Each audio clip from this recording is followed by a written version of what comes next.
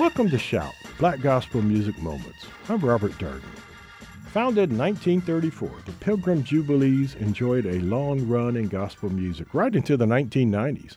Led by brothers Cleve and Clay Graham with Major Robinson, the Jubes, as they were affectionately called, were able to change as gospel music changed and always managed to sound great.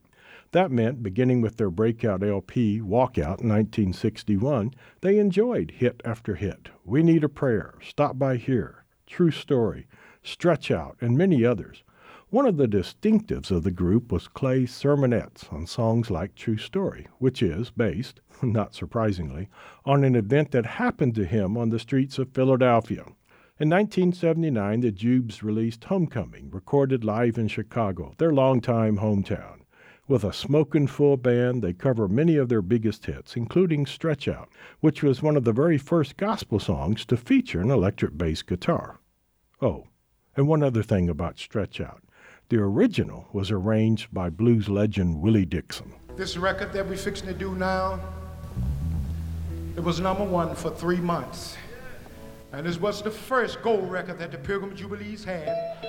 Would you give us another hand, please?